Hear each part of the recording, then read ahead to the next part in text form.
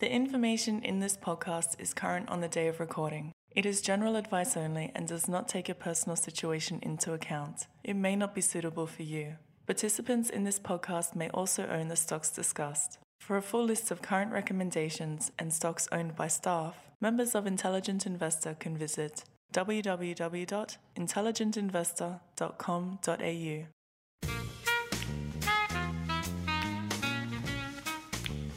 Welcome to StockTech Q&A. My name's Gaurav Sodhi. Joining me today is analyst Mickey Mordick. Hey, Mickey. Thanks, Gaurav. So, Mickey, just a reminder that we have two versions of StockTech. We have the regular StockTech, where we have three of us sitting down and talking in depth and very seriously about stocks. And we have the Q&A version, where people send in questions, we answer them. Often there'll be just two analysts. And I like to think this is a bit more casual, Mickey, which is why you're dressed so appallingly today. Nice one. Well, I didn't dress up like this for the podcast. This is just my regular terrible outfit. So. When you think about it, it's pretty strange to dress up for a podcast. You'd have to be a particular kind of individual. But yet here you are. Well, I was going to keep it a mystery, but a certain research director of ours does tend to dress up for podcasts, even though there's not a camera in sight. All right, let's get into some questions. A lot's been going on. One of the most consistent questions we've been getting concerns Westpac. We all know what's happened at Westpac has been pretty appalling, pretty surprising, and we won't really comment on the ethics or the ESG of it. But just in terms of the share price, here we have, Mickey, a large business that's well established, operates in an oligopoly, and now is coming into a bit of misfortune. These sound like the sort of ingredients that we typically look for in a buy idea. Is Westpac that yet? Yeah, I wonder. I mean, it seems to be getting quite close to Nathan's buy price. I'm not sure if that means he'll actually end up upgrading it. But yeah, I mean, in terms of things like this, these kinds of issues, banks tend to kind of run into these things on the regular, basically. So it seems like it's more of just a cost of doing business, and it's just kind of lumpy. But maybe you should be incorporating these kinds of things into your overall assessment of what earnings are going to be, because it seems like every couple of years they just get hit out of nowhere with a new charge. So and it's been happening overseas as well. The UK banks have been smashed with billions of pounds and of additional charges, and it's been ongoing for about a decade. And I just wonder whether that experience isn't now translating here locally, that this could be a continuation of a trend that goes on for years and years. Yeah, well, I guess they're just easy targets as well. No one really likes the banks, and it's kind of easy for... Who doesn't like banks? But yeah, I mean, they're such huge companies as well. Having the internal systems to actually avoid these kinds of issues must be an absolute nightmare. Yeah. And there's so much going on that you've got to assume there's just, there's going to be stuff every year happening, or maybe not every year, but there's always going to be some stuff lurking under the covers that you can't see from the surface. Now, nominally, Westpac does look attractive. If you look at the yield, I think it's offering sort of a 7% yield or so, something around there. Yeah. And you got franking on top of that, so it looks attractive. But I would just caution that there is a lot going on here. Westpac now faces the prospect of higher capital charges from the regulator. The regulator has already said that higher capital charges are likely. The New Zealand regulator is demanding more regulatory capital. And the more capital you have to keep aside, the lower your future returns will be. And the lower your future returns, the less cash you have to pay dividends with. I'm starting to wonder, actually, whether these dividends are going to be sustainable. And I'm of the view that they're probably not. They're probably going to be another capital raising if they wish to sustain dividends, or they might turn dividends into a share purchase plan. But I don't think this sort of yield looks sustainable to me if these requests for more capital actually happen. And the bank does itself no favors with these sort of ESG compliance problems that pop up. I think that just annoys the regulators and makes them push for their desired outcome more aggressively. But so yeah, our official reco on Westpac remains hold. It's getting close to its buy price, but I think Nathan will update everyone if it actually breaches or gets closer still. So keep an eye on Westpac and just be a bit skeptical about the raw numbers. I think they can be misleading a little bit. The other big piece of news we've been asked about is the Tyro IPO. Now, Tyro is one of seemingly endless parade of payment companies that's looking to come to market. The last payments company was Latitude, which is a payments company, but also a sort of consumer finance business. Tyro has been a lot more successful. Mickey, have you been following this one? Oh yeah, a little bit, and I think the gist of it is probably that you can just about pay absolutely anything for this company. It's a payments company, so it seems to be the feedback. There are some big names attached to this. I think Regal Funds Management are in there.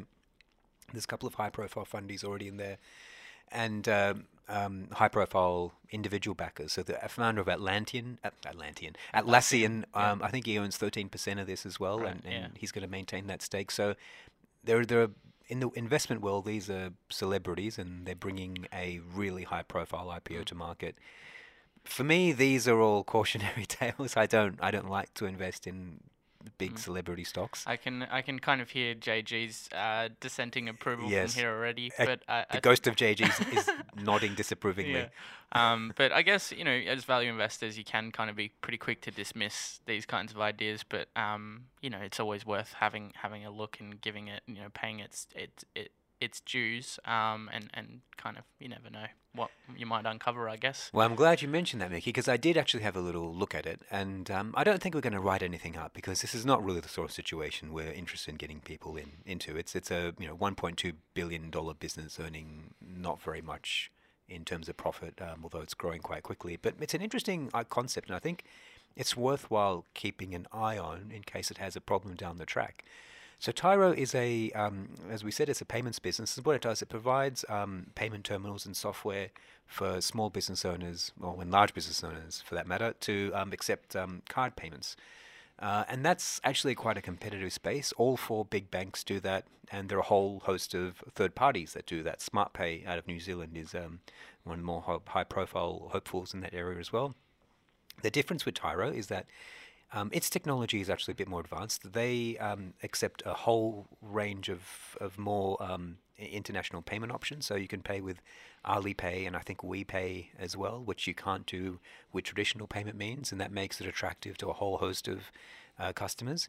But one of the big draw cards is that I understand this is one of the first technologies that allows the FPOS transaction to be linked to the point of sales transaction. I don't know if anyone has worked retail, but when I was in university, I did. And at the end of every shift, I had to tally up all the receipts from the sales book and all the receipts from the FPOS book and just kind of cross-match them. That's an exercise that a lot of retail business owners go through manually, or they have to have third-party software to deal with. Tyro actually integrates both those things together, and that explains a big part of its appeal. For the moment. So it looks like it's built a better mousetrap, and it looks like it's very well managed. It's backed by really smart money. It really should succeed. There's no excuse not to succeed, but it looks as though it's priced for success as well, in my view. So it's probably one that we'd watch from the sidelines, and if something goes wrong, if there's some hiccup, and as we've seen there almost always is, then this is one that we'll keep an eye on. So sit tight. We're watching Tyro. Unlikely to write it up, but we're watching it on the sidelines. Mickey, you love payments. Anything else to add? Even if it's just a spruik for your favourite stock? No, there's not much to add there. Surprised email didn't get a mention? I thought you may have slipped it in somewhere. That's right. I think I've mentioned it enough on this podcast. You surely have. And in the office, you surely have, yes. All right. I'm hogging all the questions, but the other one that came through were a couple of requests for Caltex. So we've got a nice association with Caltex. You might not be aware of this, Mickey, but we recommended the stock back at about $14 or $15, maybe $16, when it was just a refinery business and no one really knew about the retail business. It then shut down its refinery and turned into a retailer and an importer of fuel, and the share price doubled. And after it doubled, we sold out. around $37, $38. It's now got a new strategy in retail, and we've written before that strategy isn't really working out, and so we ceased coverage of this stock, and we haven't really been covering it. And during that period, it's received a takeover offer. The takeover offer is for, I think it's $32 a share. It's a very chunky premium to its old price, and management is engaging with the bidder, which is an operating business out of Canada that wants to actually keep the operating sites and maybe expand or roll them up with other assets that they have.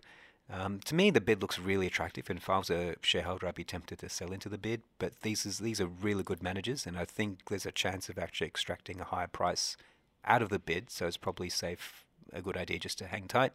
We have no plans to recommence coverage. To me, it looks like Caltex is going to be broken up and digested or sold wholly. So I think in a year from now, it's probably not going to exist in its current form. So it looks like it's the beginning of the end for Caltex. And I don't think the sale price will come close to the price that we actually sold it for, which was in the high 30s. So I think we've done pretty well out of this one. And it just shows that sometimes, there's this mantra that you don't sell easily or sell often, and sometimes prices do become attractive enough to sell. And so we shouldn't forget that selling at the right price is still the optimal strategy. Mickey, we've got a question which seems tailored to you. A member has asked about whether we've looked at water stocks. I know you are interested in water stocks, so you bought a couple to the Dragon's Den already. One, but you mentioned a couple already, and maybe you can talk about why water is attractive. Yeah, well, I'm not entirely sure how I ended up getting painted with this I brush, know, but I think I probably brought it on myself. But yeah, the only major one that we really kind of brought to the Dragon's Den was Webster, and I think at the time it was interesting. We were taking a look at the water rights, which appeared to be getting overlooked within the overall structure. But I mean, obviously, given the drought and given the pressure that we have on kind of fresh water supplies all around the world at the moment, I forget the statistics, but I think it's something like 30% of the world is going to be short of fresh water. So it's about, getting and obviously we need water, not just to drink it, but, for industry and for agriculture and lots of different things. So it's quite a big problem. And now there's lots of companies that are popping up to hopefully solve that problem. And so lots of technology and lots of innovation needs to go into that area. So there's a few ASX listed companies. I kind of had a brief look at a few of them, and there weren't that many that were kind of investment grade, I would say. There's a few that own the actual water rights themselves, and perhaps some of those kind of can be quite attractive assets. Particularly as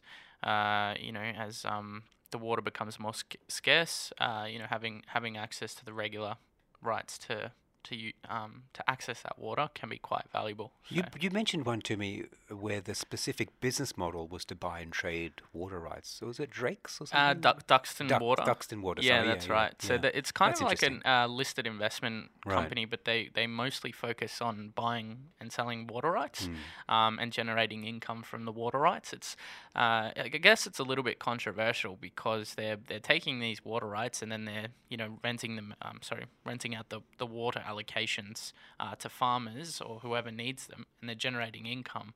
But it's not clear if that's kind of how they were designed to operate in the first place. So in my previous job, I used to price water. I was a model. Yep. So really, you should be taking these questions. Yeah. So I used to price water, and we used to work pretty closely with the regulator, and they were very unhappy about people profiteering from the water trading system. It's supposed to be a way of allocating water. So users of water can efficiently decide, who should get it and where it should go. It's not really designed as a source of profit in its own right. And I think if you're in the business of purely trading that for profit, I'm not convinced that there's a sustainable business doing that, because it will get crunched at some point, I think. Yeah. Well, I mean, I just can't imagine like the regulator being okay with a company cornering the fresh water market. Yeah. you know, because obviously you know, it's pretty important resource, and so you know, if one company's just kind of got control over that market, that could be quite serious. So yeah, so I'm sure that, you know, they're all looking into it. But yeah, in terms of what we found, you know, nothing too interesting. I mean, it's, you know, but I think you know, we were talking about this before the podcast. It's kind of you know, you probably don't want to be looking at taking a sector-based approach or a top-down approach generally to uncover ideas. But you kind of, I suppose you want to be looking in areas where hopefully other people aren't, and or areas that might be getting overlooked or something, or, you know, might be a bit beaten up. So, but yeah, seems like most people are probably across that space now, by the sounds of it. Yeah, I mean, look, there are lots of ways to make money. I wouldn't say it's, you know, finding a theme and then trying to find stocks to fit that theme is an always a lost cause, but I haven't really found that a way to make money in the past. And it's not really the way we, as a team of analysts, operate here either. We would rarely find a theme, come up with a theme, and then find stocks to suit that theme. It's sort of not really our style. But they can be useful in as a filtering or a search tool. So if you think a part of the market is undervalued, or you think it's mispriced for some reason, you can, you know, look for stocks that fit that theme. But ultimately, the investment decision is really about price and value on a particular business. Remember, these aren't just bits of paper. You're actually buying a business, so you really want to investigate that business really closely. Yeah, and like you don't ever need to go, I'm going to look at this sector. You can always just, you know, pick a stock and have a look at it, and you know, probably gives you just as good a chance of finding something interesting, really. So I think it can be easy to forget sometimes that as a business, your source of profit is really your competitor. Your competitor decides how much margin you have, and the amount of you know, the amount of competition. Don't forget the TAM. Oh dear, yeah. Sorry for those on the outside. The TAM is a total addressable market, and we're having a lot of inside jokes about how every stock is now talking about their TAM, even though it's completely irrelevant for a lot of businesses. Everyone's talking about their TAM. It's become a new valuation metric. Nathan says price to TAM. Price to TAM. Price to TAM multiple. Yeah. Where was I? Oh yeah. So the more capital that gets attracted to a sector, the more competition that gets attracted to a sector, the lower your likely returns. So, you know, it can, although it's fun and exciting to be involved in these really sexy sectors, and water, believe it or not, I think is a really hot sector. Often the profit potential is minimized just because there's so much competition or capital attracted.